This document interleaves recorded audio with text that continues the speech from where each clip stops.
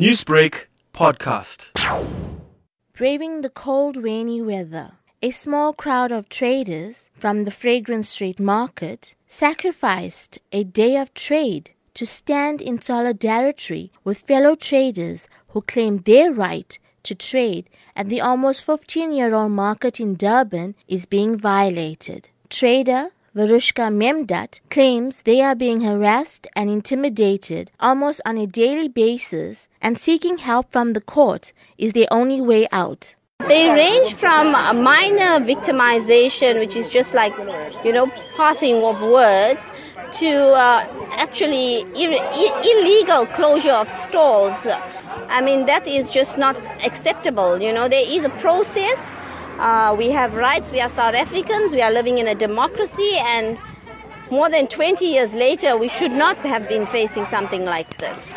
Since the 3rd of November, we have a member who has not traded for almost 2 months, Our members have had to endure a massive loss of income.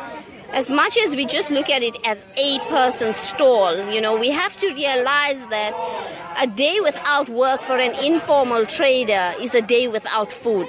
And we cannot keep quiet when something like that happens.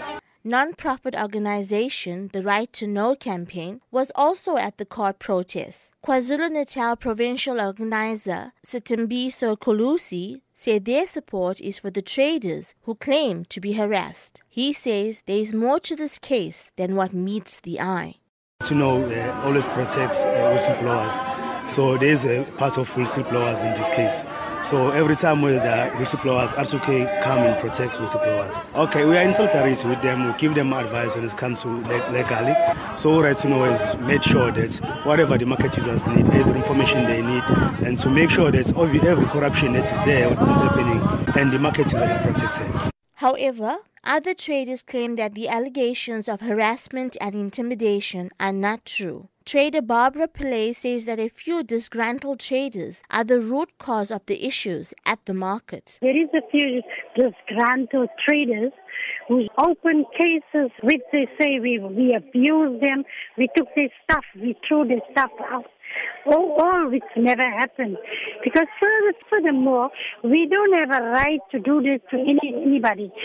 Not one of us are that violent or will break that rule of damaging anybody's property. For me to even fight with a person in this market, I think they're suspended for that because I also signed the same agreement what every other trader signs. Memdat says their hope lies in the court process. We hope to achieve relief to the extent that our traders trade. I believe very strongly that the Market Users Committee will have their day in court. We have already we have engaged with our legal department, and we are going to make sure that these actions that we've witnessed, that have been reported to us and are being carried out, justice will be served for our members.